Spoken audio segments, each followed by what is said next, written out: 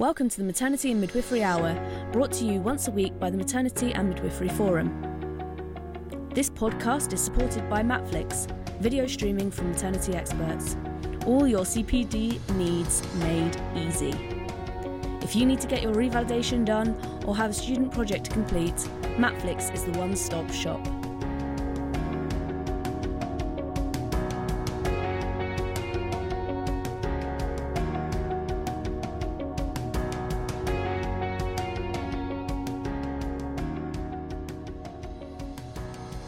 And good evening and welcome to the Maternity and Midwifery Hour, and it's session 5, series 6. I can't believe I'm saying that already. And I'd like to welcome you. My name's Sue MacDonald. I'm the curator for the Maternity and Midwifery Hour and also the Maternity and Midwifery Festivals. And it's my pleasure, and it's my great pleasure this evening. I always say that, but it always is, to be chairing this evening's session. And we're joined by the two wonderful speakers. I'm really looking forward to hearing what they're going to say. The first is Professor Mary Steen, Professor of Nursing, Midwifery and Health at Northumbria University, and Elizabeth Duff, Senior Policy Advisor at the NCT. Now, of course, what we always do to our guests is get them to come up with a little moment of the week. So I'm going to put you on the spot. First of all, Mary, I think, your moment of the week. Moment of the week, getting locked in my new job.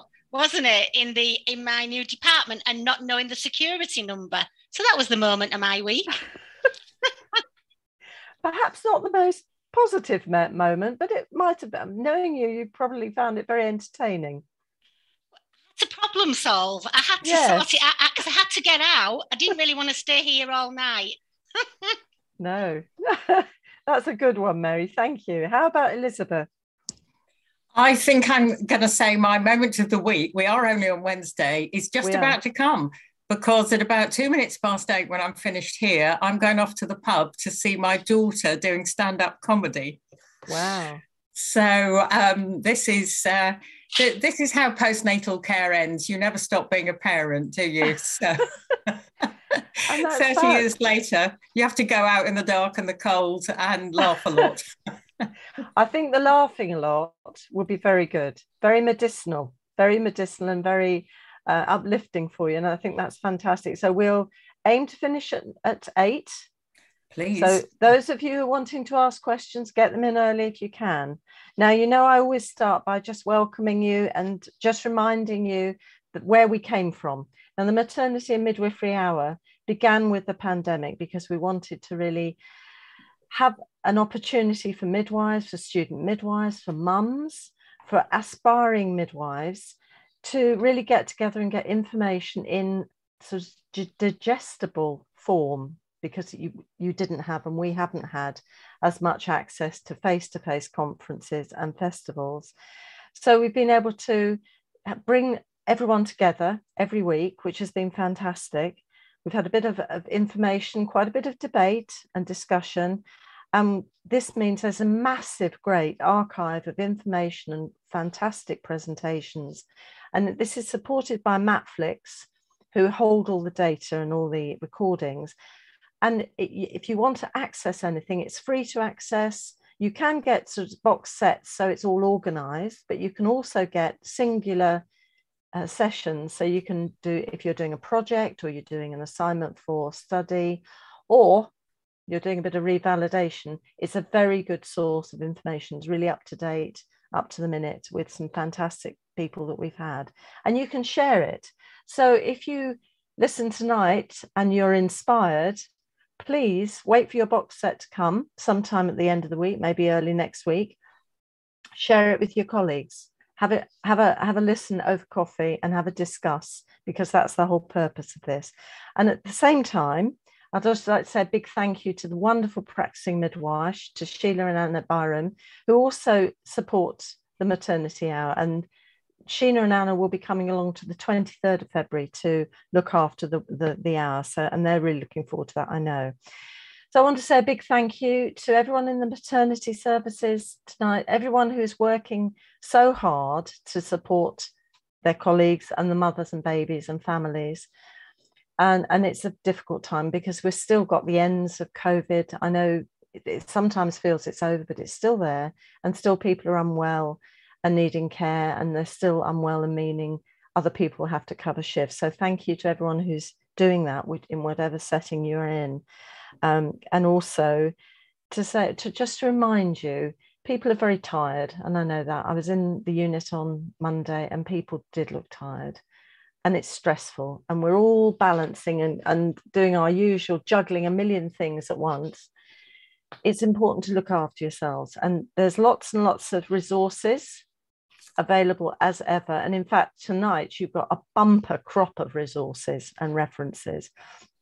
So do access those and have a look at some of the things that might be helpful. One of my favorites, I always have this. I love this. This is from the Action for Happiness website. And it's a little calendar for February. This is February. And today, you each day you have something to do. And today it's to thank someone and tell them they made a difference for you. And each day you have a little thing to do. And they're very positive and very affirmational. I don't know if that's a word, but that's what they are. So have a go at doing that. There's a reference on the reference list to that. Okay. Now, the other thing is, I just want to share my favorite tweet. And this is from Andrew Shannon. Many of you will know Andrew, who's an obstetrician, OBE. And he just put a tweet on today, and I thought it was really nice because he said, 30 years ago, a midwife taught me that reassurance should go hand in hand with elucidating, I probably haven't said the word correctly, risk when counselling. Last night, I was emailed and someone thanked me for reassuring her during an admission from 18 years ago.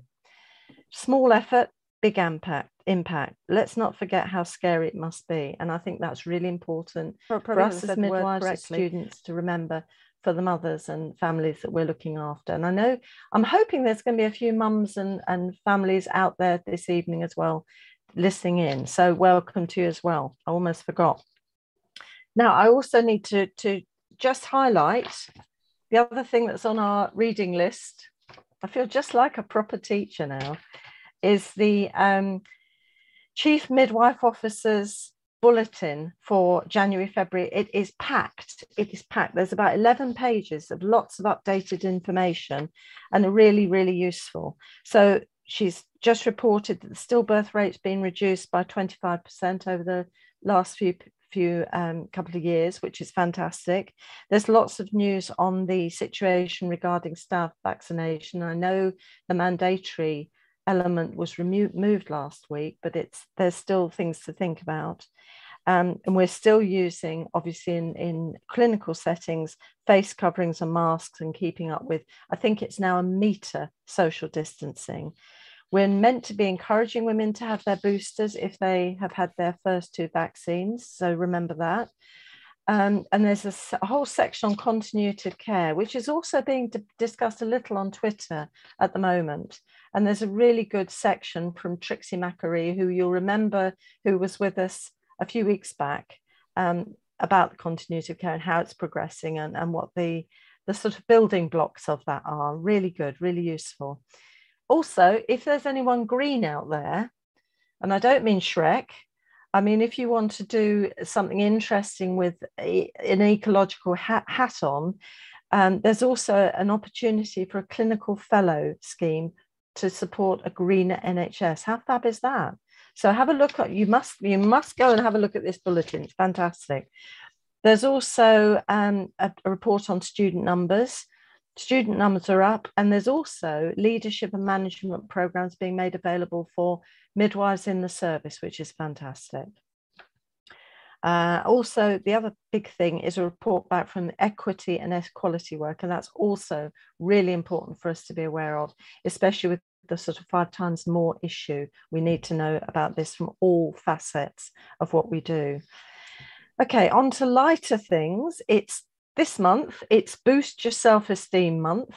So I think that's very important for us all to do. Give ourselves a little pat on the back or a Skinner sandwich. And that is, give yourself something positive, do the negative, then the positive. So it's a proper sandwich. That's being positive. It's also apprenticeship week. So I'll say a big shout out for any apprentices checking in today. Hi to you.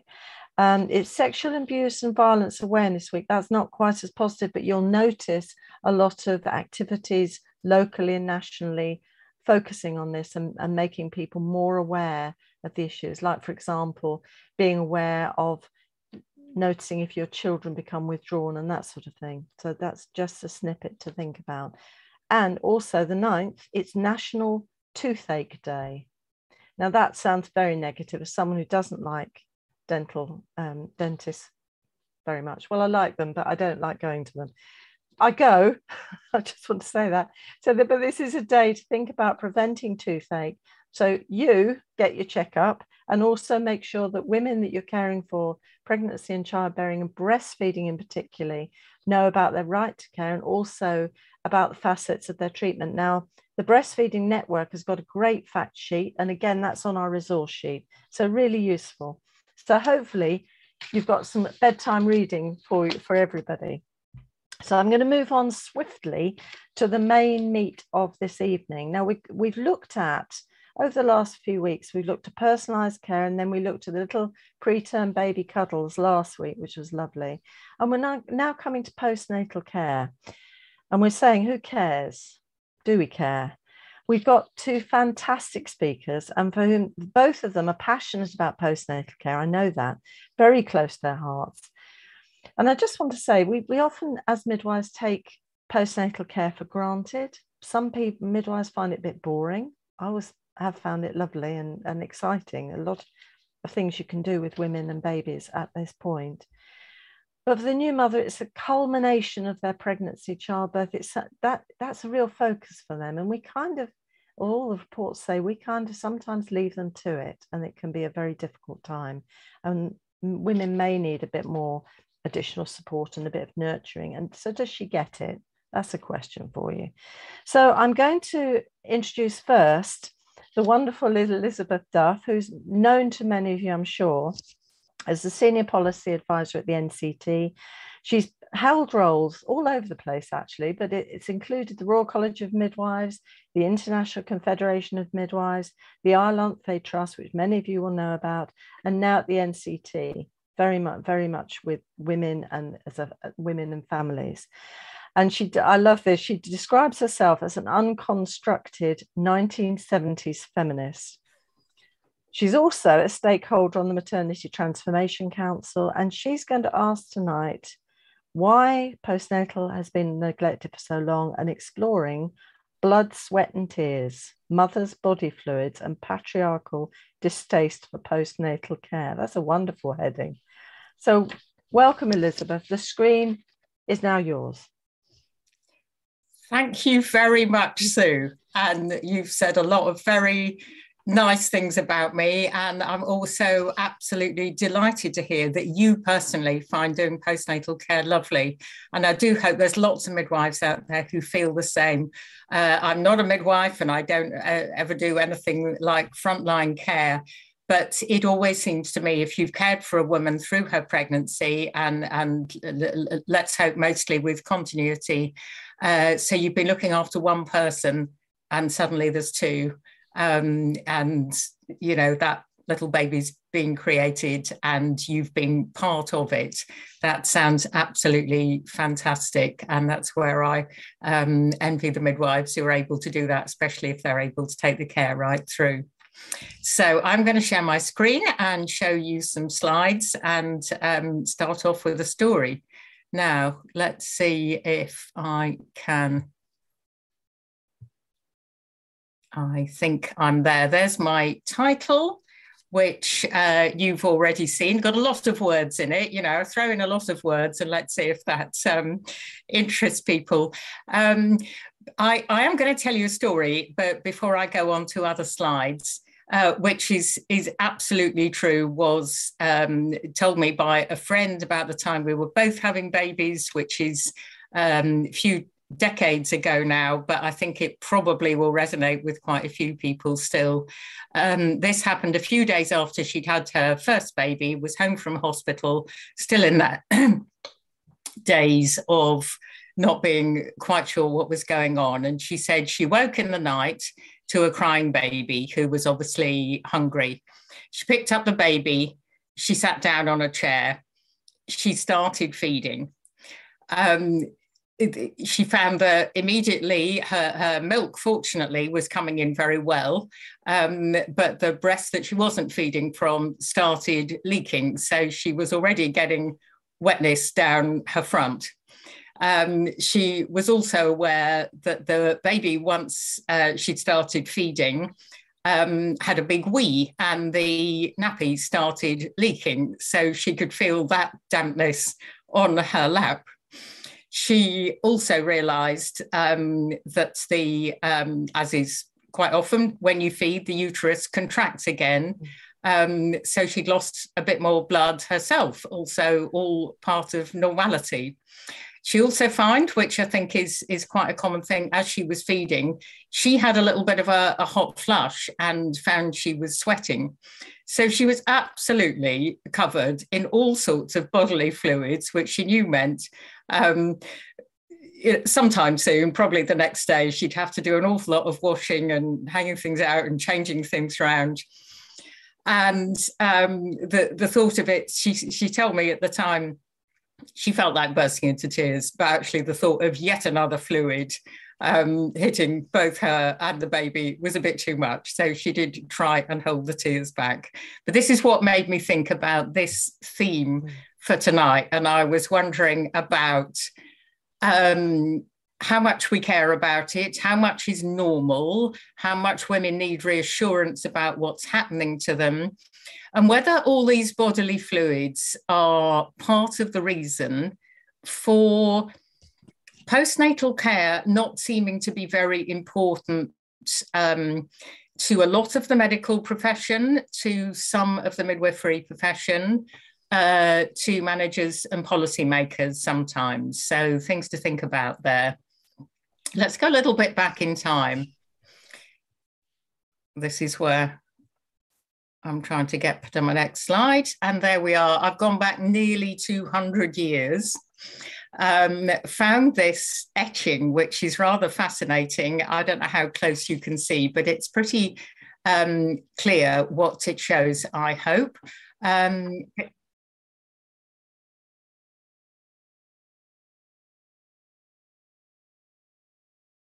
Okay. Is that... Sorry. Okay. That's the slide I want to be looking at. Can people see? Yeah. Okay. Sorry if that's been a little glitch.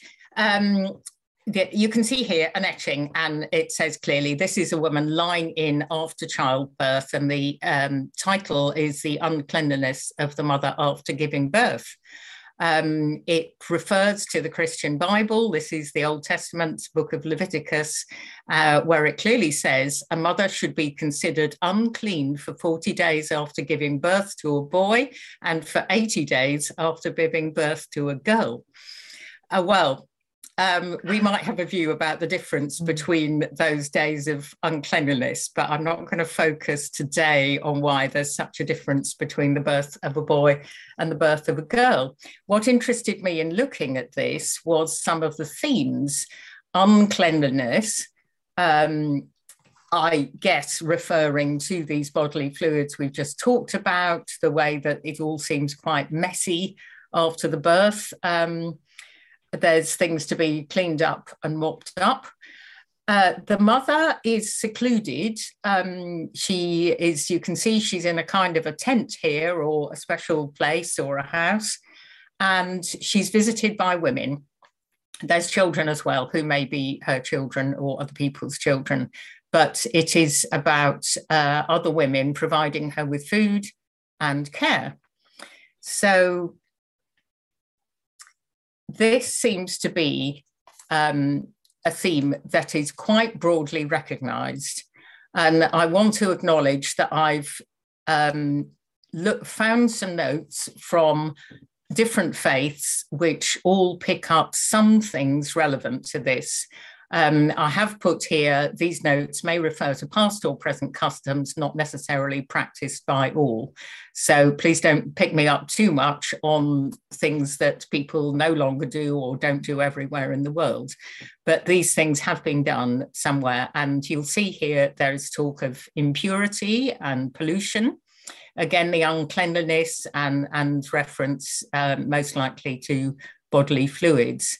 Women visiting the mother, a lovely phrase about a Jewish mother being in a special room and sitting in a decorated triangle box, which I'm very intrigued by and would love to see a picture of that. But it is about the mother being special and in a special place, so a certain amount of seclusion. 40 days for Muslims, and then a shaving of the child's head because of the vaginal birth being considered unclean. And in Christianity, a ceremony called the Churching of Women, which was originally about purification. Mostly in Christianity now, that is talked about as a blessing on the mother and baby rather than anything to do with uncleanliness, but I think originally that was probably coming from the same root of cleaning up and purification. So these themes of seclusion, of mothers cared for by other women but not being out in public, and getting over that period of uncleanliness are of interest, I think, to what goes on around postnatal care. I just thought I would throw this in there. I expect is quite a familiar picture, and indeed very similar ones. This is actually the Duchess of Cambridge after the birth of her first baby, Prince George, and very similar scenes were seen and widely pictured after the births of Princess Charlotte and Prince Louis. She comes out of hospital, stands on the steps for a few minutes, wearing a designer dress, looking absolutely gorgeous. And the quote from one of the many pieces in the press about it, commenting a lot on what she was wearing, who designed the dress, whether it is a nod or reference to a similar dress that the late Princess of Wales wore after Prince William was born. A lot of comment about the dress and how she looks and how wonderful it is. Nothing there about uncleanliness, seclusion, or bodily fluids. I think there's a lot of interest there about why postnatal care is sometimes ignored, neglected, felt to be just women's stuff, not really of interest to doctors, whether that's the patriarchy or not, but it might be. I'm moving on a bit now to a slightly different theme, but I think although we've talked about seclusion, what we didn't want was the seclusion for parents that happened during the recent pandemic, which indeed is still going on. This is, as many of you will know about, new parents were isolated from all the people they might have seen and had help from in their very early days as parents. The charity I work for, the NCT, had to drop all its face-to-face meetings, antenatal, postnatal, class reunions, getting together. All we could do was organise walk and talk groups where mums and babies could meet in the park.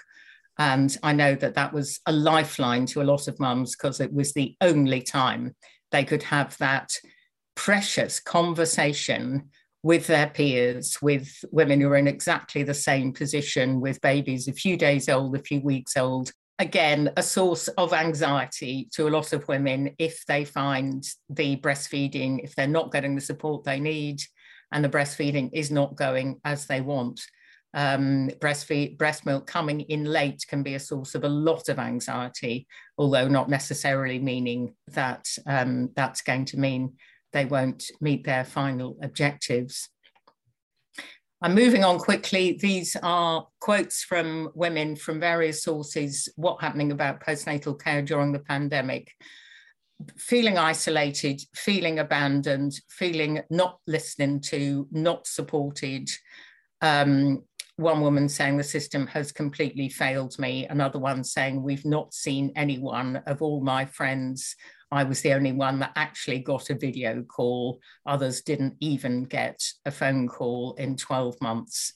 So that is a lot of lack of help, and really worrying if people with first babies particularly were not getting that. This is really going back to the whole quality of postnatal care, and it's a slide I use quite often when I'm talking about it. Quality care absolutely has to be safe, effective, and person-centred. And these are just 3 examples of how postnatal care often isn't. The majority of maternal deaths and a great deal of maternal morbidity happens postnatally. It's not very effective because we don't have the evidence for it. There is very little up-to-date good evidence for how postnatal care should be carried out to achieve the objective. And it's not person-centred. Every big survey of maternity care finds postnatal care is the least satisfying for women.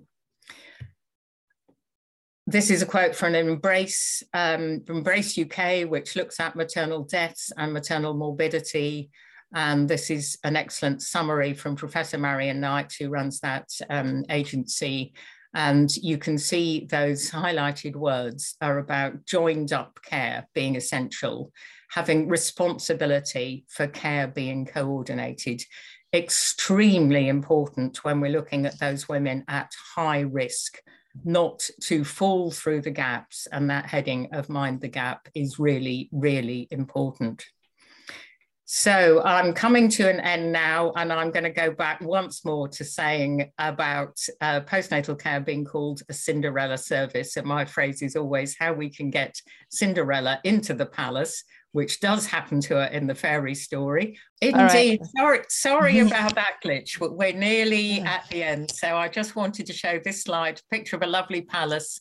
That's where Cinderella in the story gets into, and she gets her lovely dress, she goes to the ball, she marries her prince, she lives happily ever after and probably has a lot of babies, which is great.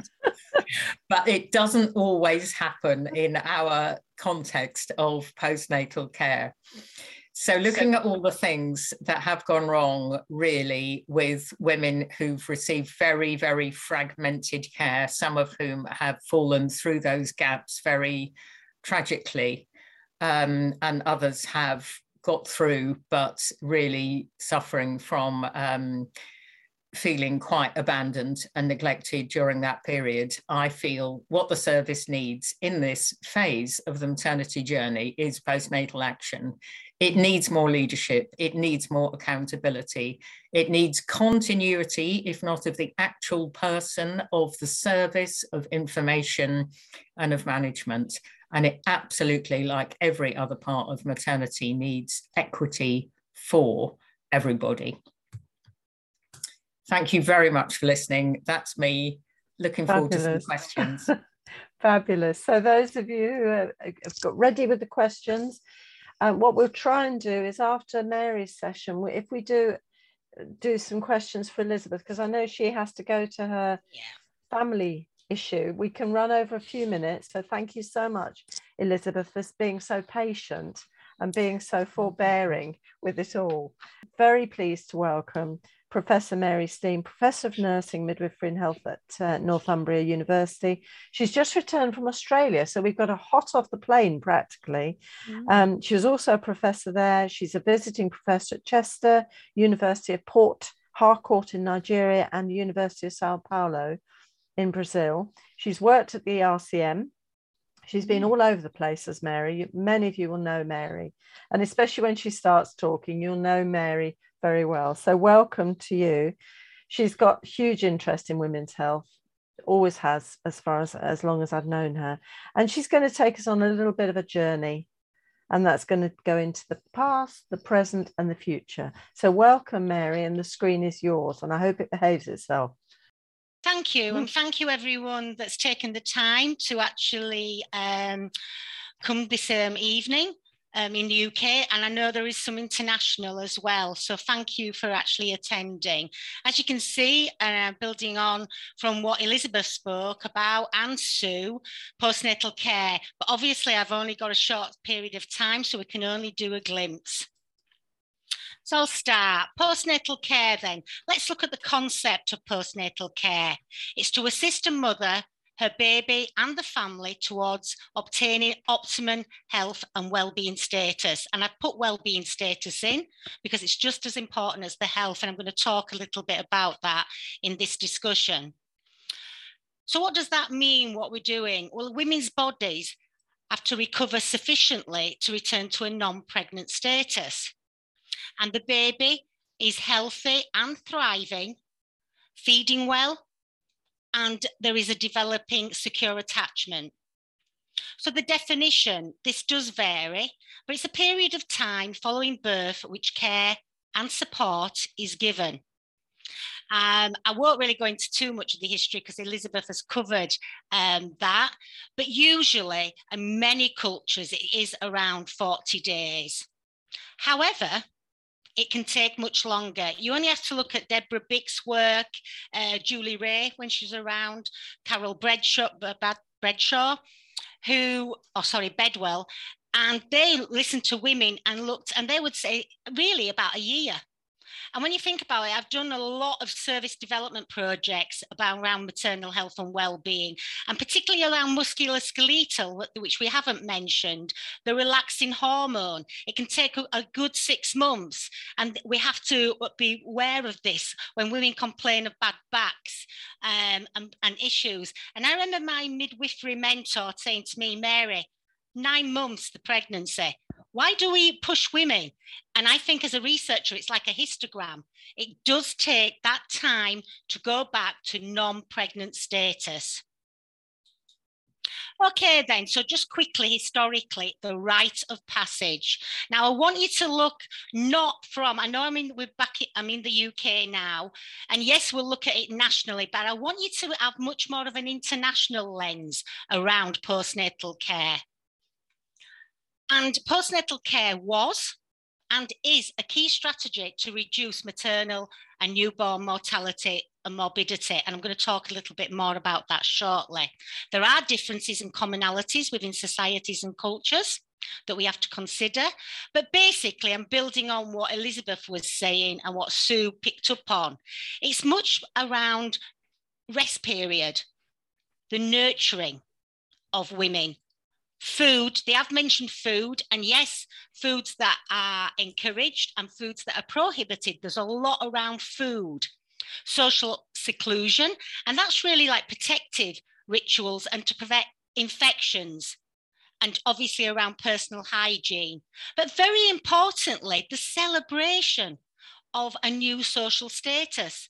And I was just thinking about this today. When I was educated and trained to be a midwife in the mid-80s, it was the joy of birth and afterwards and going to see them. Now I hear a lot of fear. And I was saying, how are we going to go back to that joy of birth? The emphasis as well is on avoiding ill health in later life. That is our public health role. And that is historically there. So what I have actually quoted and said before, and I've had many discussions with Sue Down about this, the importance of mothering the mother. Now you can see this slide here, and I'm using slides that women that I have actually been, it's been an honour to their birth or I've cared for them. And this is a home birth in South Australia. But look at the family around her. Her sister is in the water with her in her bather. She is a shamanic midwife. And I had to actually look that up, I'll to say, with a spiritual approach. But look how the mother is being mothered, and that is the start of postnatal care. And she's giving kangaroo care, very importantly. And the young niece, I was thinking, oh, I think we've got a midwife there in future. So let's reflect on the past, learning the cues. This is me back in 1986. I know you'll be trying to work my age out now, but I was a student midwife, as you can see with my little hat on. And I didn't know this photograph was being taken. It was being taken by the father. This is where I was learning to be with woman, not doing to the woman, being with woman, very importantly. And look at that secure attachment that we're talking about. A nice, quiet, tranquil home setting. It was my first home birth. And I was there sharing this experience with the woman. And the mother is there focusing on the baby, and the baby is focusing on mum. And it is a beautiful moment there that was captured. And neither of us actually knew. And we built up that trust and rapport through antenatal care, birth, and then postnatally. So we will reflect on the present then. And I did say we would just go through a glimpse because the presentation is short. I mentioned maternal mortality and morbidity, and this does shock me. Remember, through the international lens, lifetime risk of maternal death in well-developed industrialized countries, 1 in 4,000 versus 1 in 51 in countries that are classified as least developed. So that's in your low and middle resource countries. Yes, postnatal period, life-threatening conditions do occur. And this is the causes for a lot of these maternal deaths through hemorrhage, thromboembolism, infection, eclampsia. They are greater risks. But also in the Western world and the developing countries, yes, our mortality rates have gone down. However, our morbidity is there and has gone up. And we do have maternal mental health problems, and we have had an increase in infections as well. It is noteworthy, though, when we're looking at postnatal care and we're saying tonight, who cares? Most maternal deaths occur in the first month following birth. And nearly half are within the first 24 hours. Then 2/3 occur in that first week. It is vitally important that women around the world get care, particularly in that first week following birth. And what is really important, that many of these maternal deaths are preventable. And we'll go back to about women's place in society.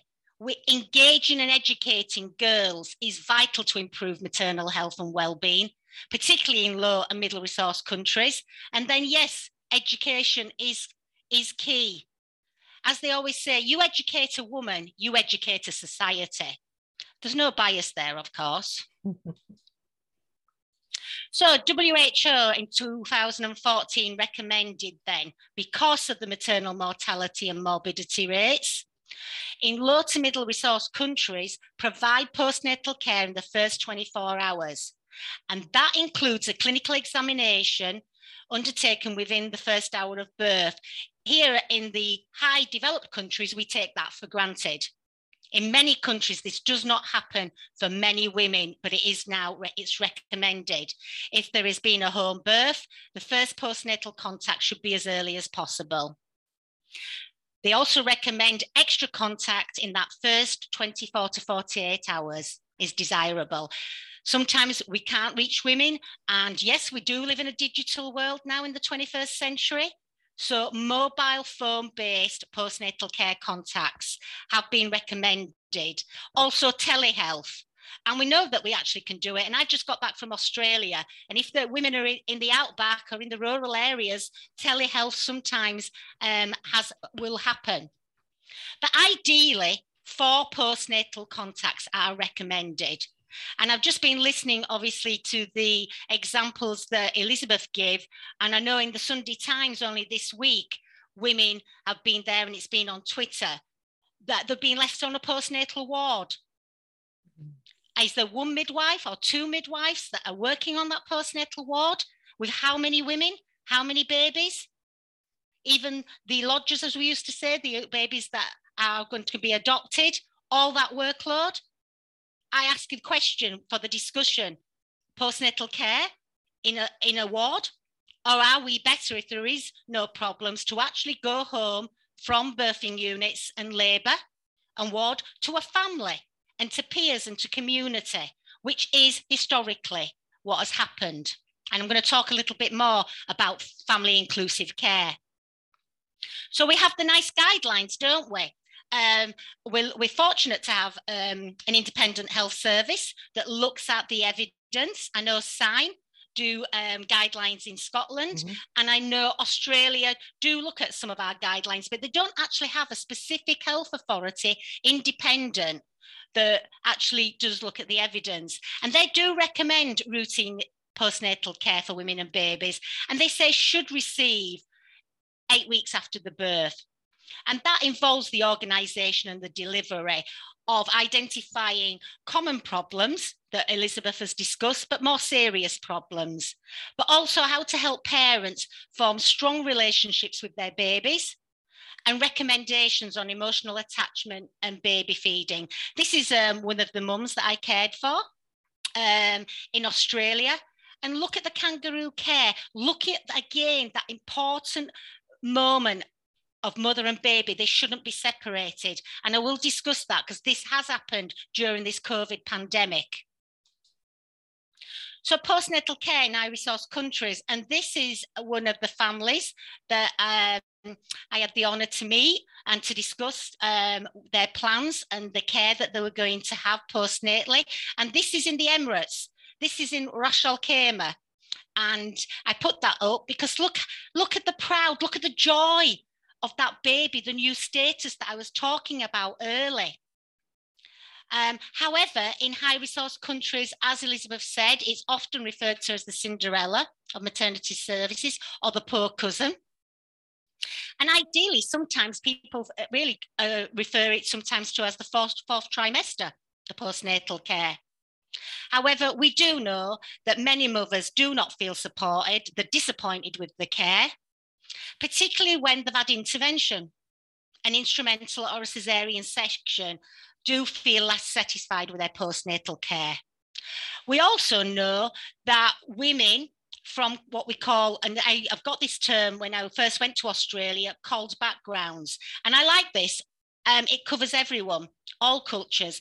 Culturally and linguistically diverse backgrounds are at increased risk of physical and mental health problems.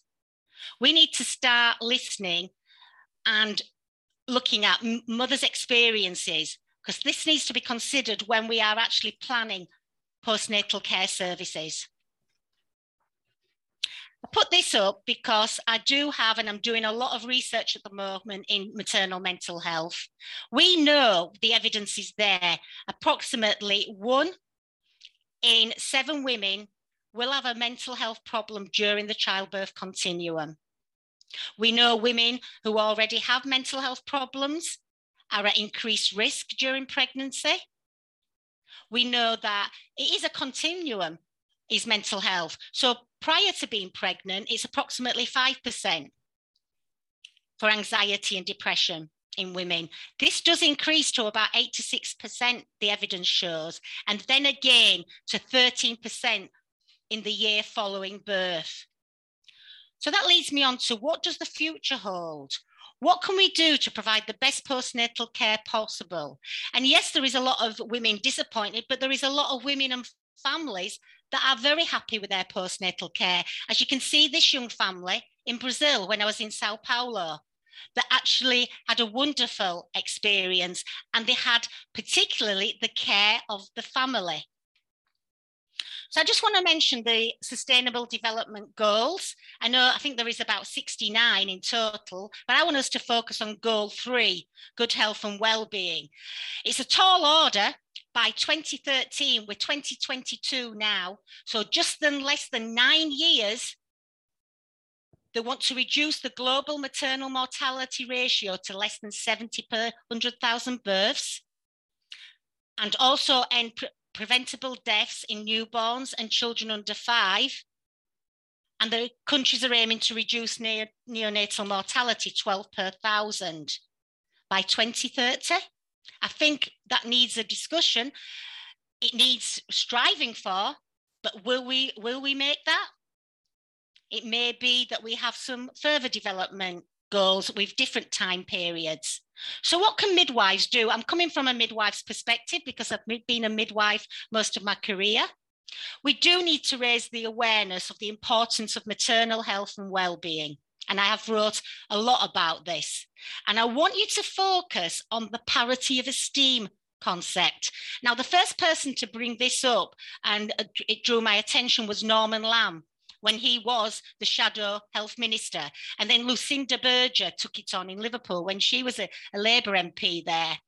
And then I took it on with my son, Scott Steen, who's a psychologist.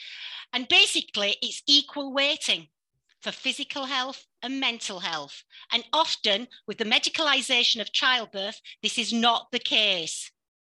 We need to focus on maternal and family inclusive care. I have done a lot of work with Duncan Fisher and other international researchers and educators. And there's a link on this slide, which is familyincluded.com. And if you look this up, there is a lot of good studies that have been summarised, and most of them are in low and middle class, middle developing countries, which shocked me. Where is it happening in the high developing countries? We really have to focus on local community involvement. Yes, I saw that Marion Knight mentioned about all the professionals working together. It's not just professionals, it's everyone. It's everyone's responsibility. And we really have to look at community involvement, befriending and supporting women. A really good project in Northern Ireland, the Community Mothers, demonstrated this. Who is the mother and family going to listen to? The health professional? Who they're going to be influenced by? Or their family? We have to look at this. And that means that we need to work better with what we call NGOs, your non-government organisations, or you might refer to them as the third sector charities in the UK. Community engagement is vital. And if you do not take anything else from my presentation tonight, remember this. It takes a village to bring a child up. And sometimes in the capitalist consumer and Western world, we have forgotten this. However, I do have to mention the impact of COVID-19. Modified healthcare globally. And we are up against all health services. So there has been restrictive practices in maternity care that Elizabeth mentioned. And this has affected women's decisions and choices. They have been limited. We have to learn lessons here. There has been an increase in medicalisation. Yes, a knee-jerk reaction. And there has actually been reported now, the European Centre of Disease Prevention and Control in 2020, there's been an increase in caesarean section in some countries. There's also been reports about babies being separated from mothers. And we have to question this and why, and the evidence to support this. Yes, we need a balance with, like you said, safety, effectiveness, what Elizabeth mentioned, but it's that nurturing and that care.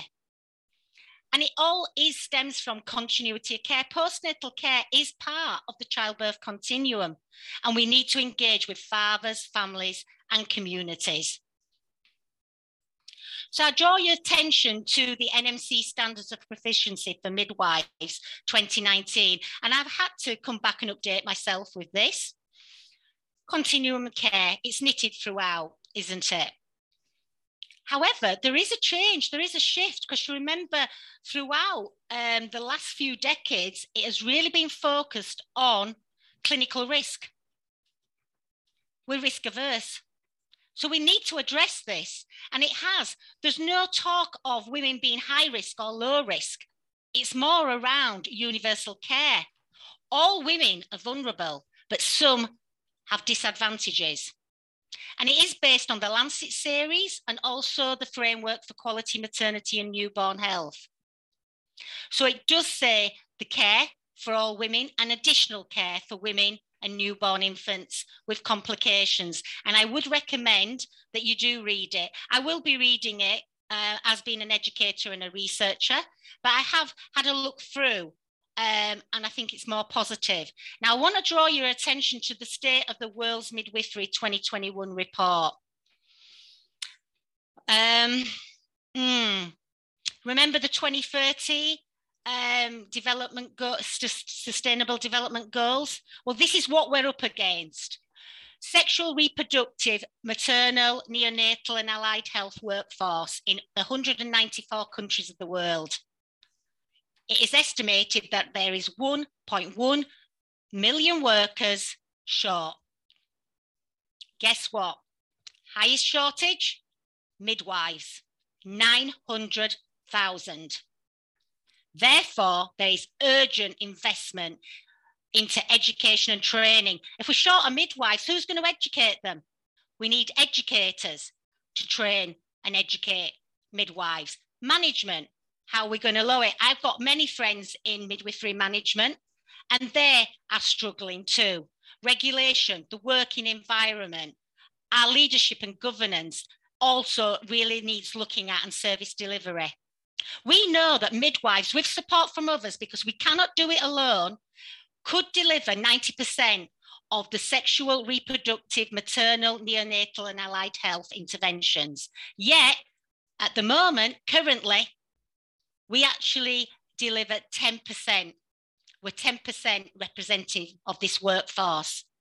And this lack of work to meet the demands for 2030. And then to top it off, we've had COVID-19 pandemic, have we not? That has reduced the health workforce, and it does need to be prioritised. And we have had, as with other health professionals, some midwives that have lost their lives throughout the world. And this report is dedicated to the health workers that have lost their lives during the COVID-19 pandemic. So this is my last slide, the future.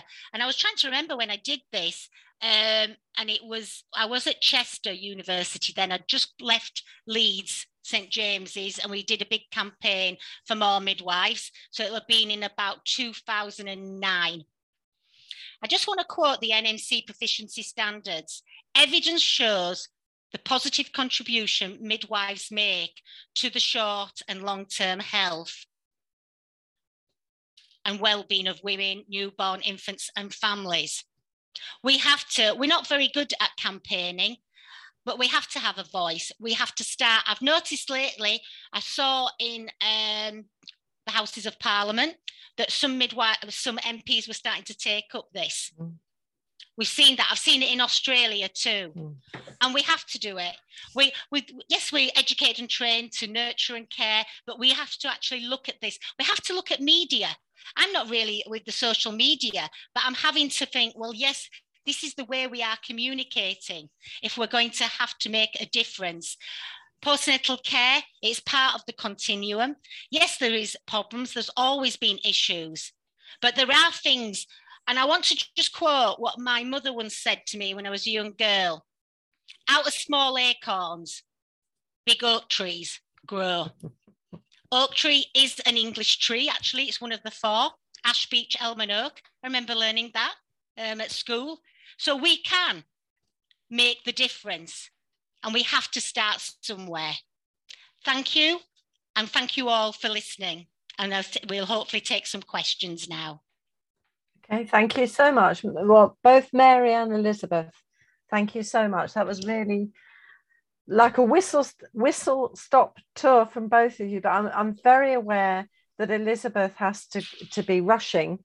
So if I could just, I think you were talking about something about in the context of what you were talking about, Elizabeth. I mean, what's in my mind at the moment, having listened to both of you, is and Mary was talking about the campaigning and being really politically aware. And I think that's very much where the user groups such as the NCT can work with midwives and families as well. But I just wondered if you wanted to say anything about leadership within this the context of postnatal care before we let you run away. Thank you, Sue. I just feel it's kind of trying to stand back from the way that the maternity journey for women is managed.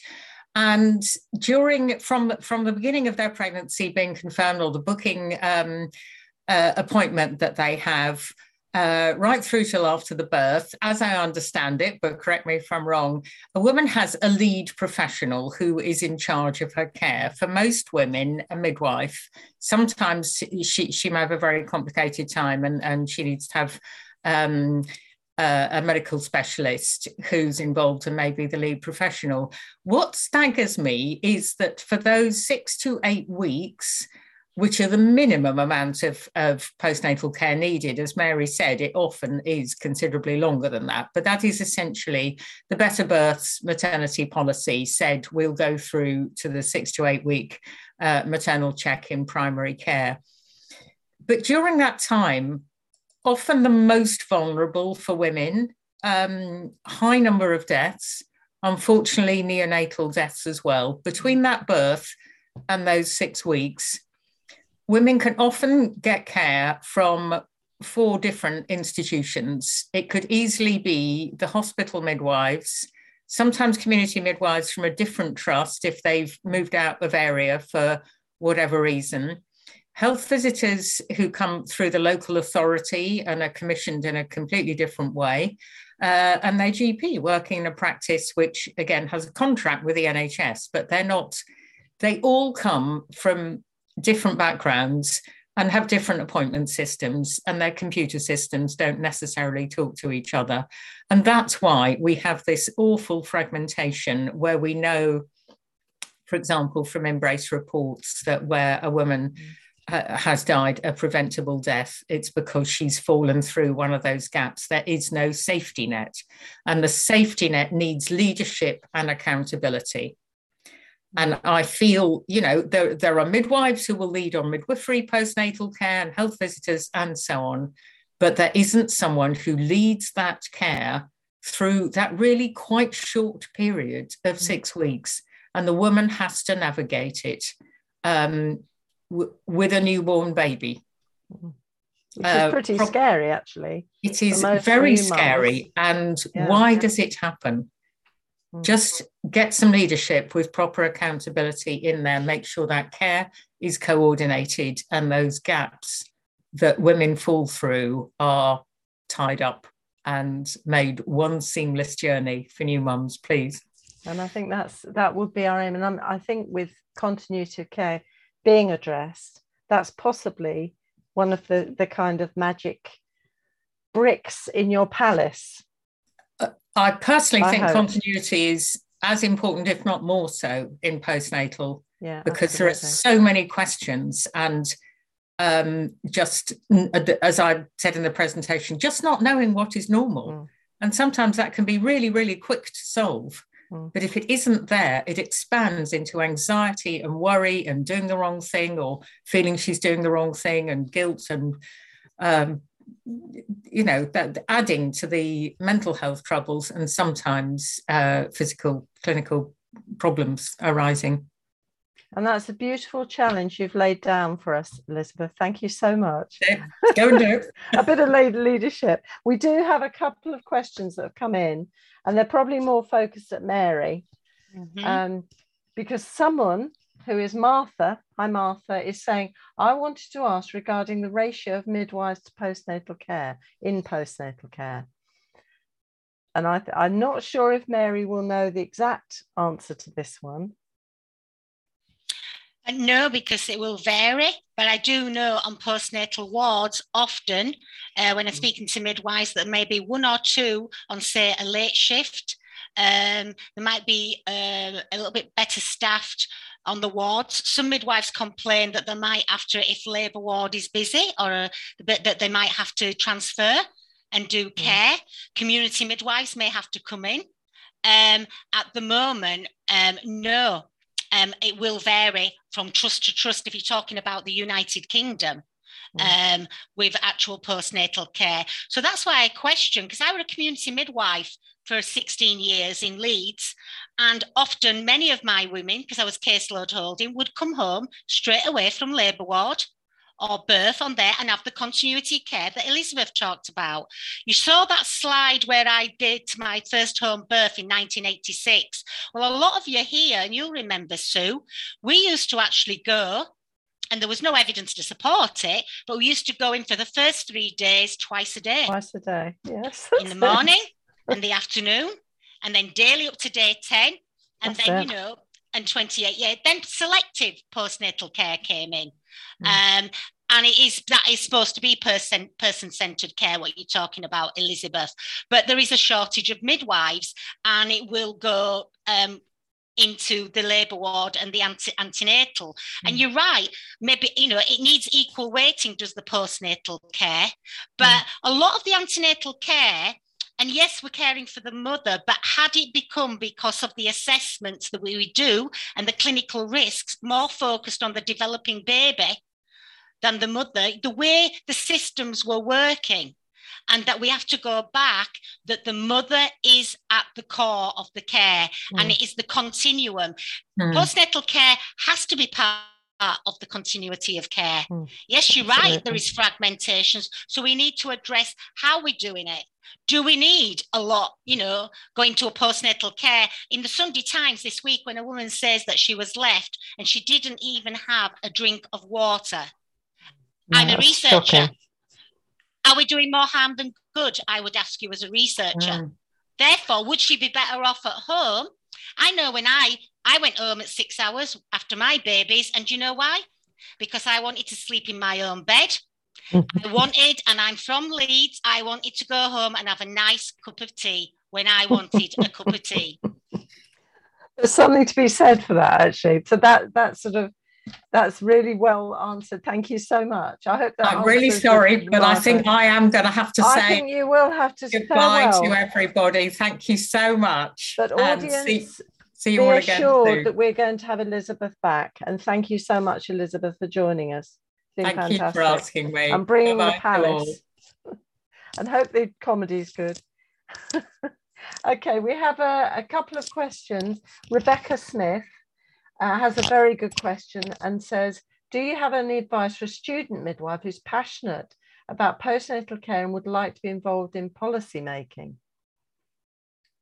How about that one, Mary? Yeah, in policy making, I think, well, obviously, like you said, Sue, the professional organisations, there is the RCM, isn't there? They always did have a student representative, didn't they, that did all the policies when we worked there.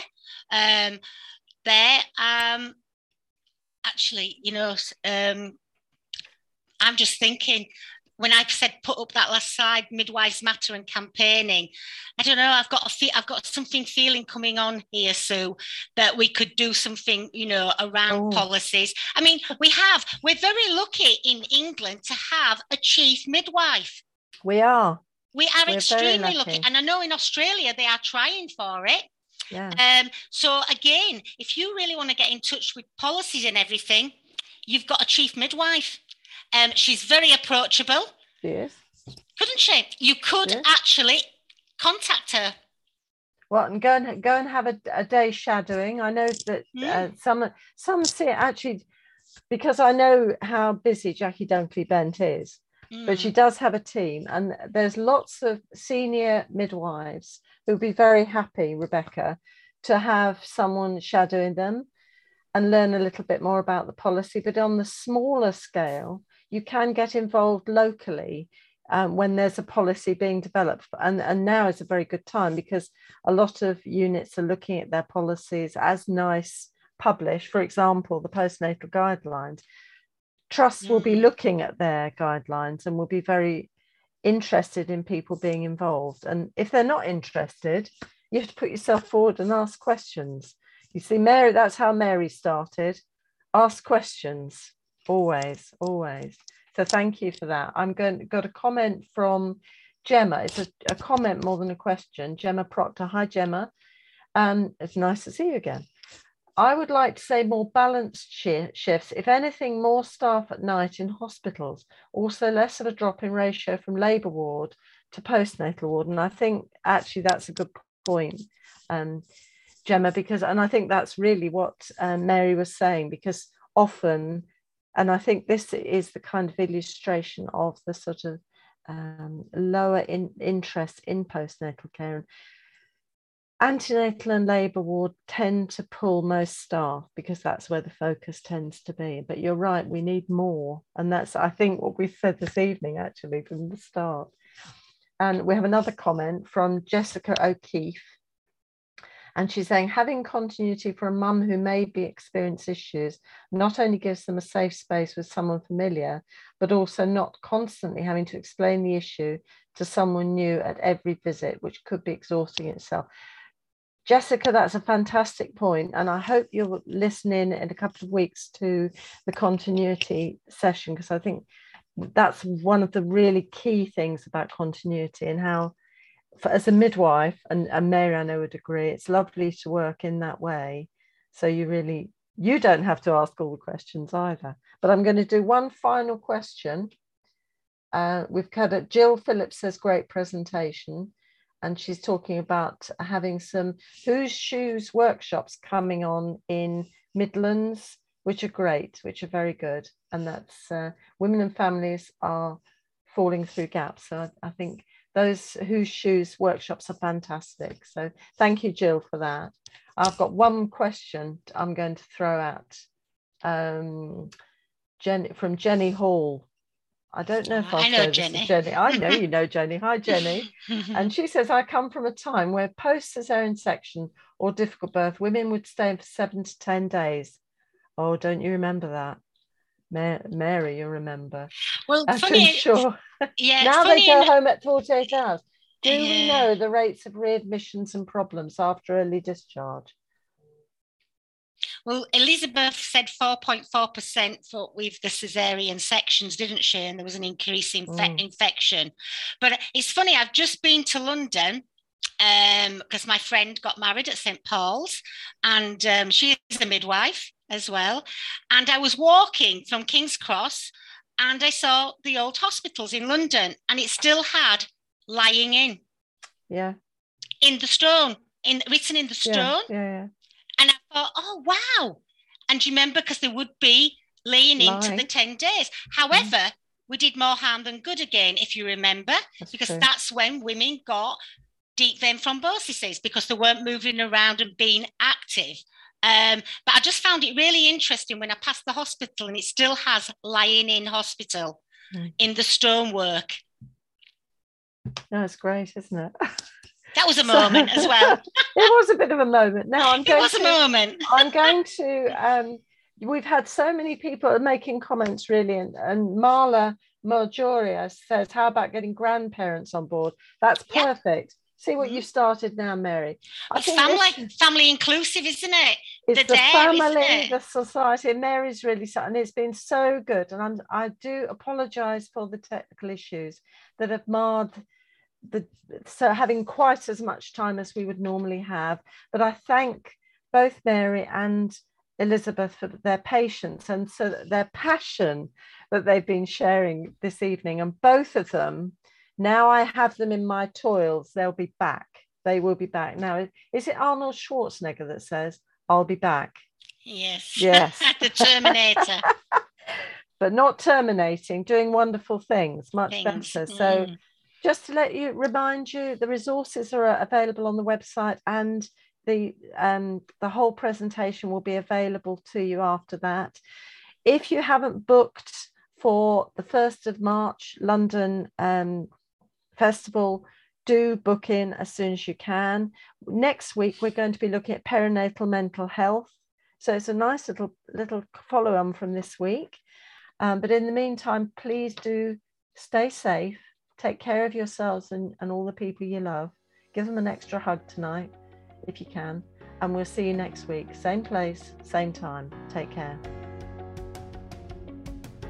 Thank you for joining us for the Maternity and Midwifery Hour. This podcast has been made possible by the team at Maternity and Midwifery Forum and our CPD partners, Matflix. You can sign up at matflix.co.uk. This episode was edited and produced by Catherine Stewart of the Narrowcast Media Group.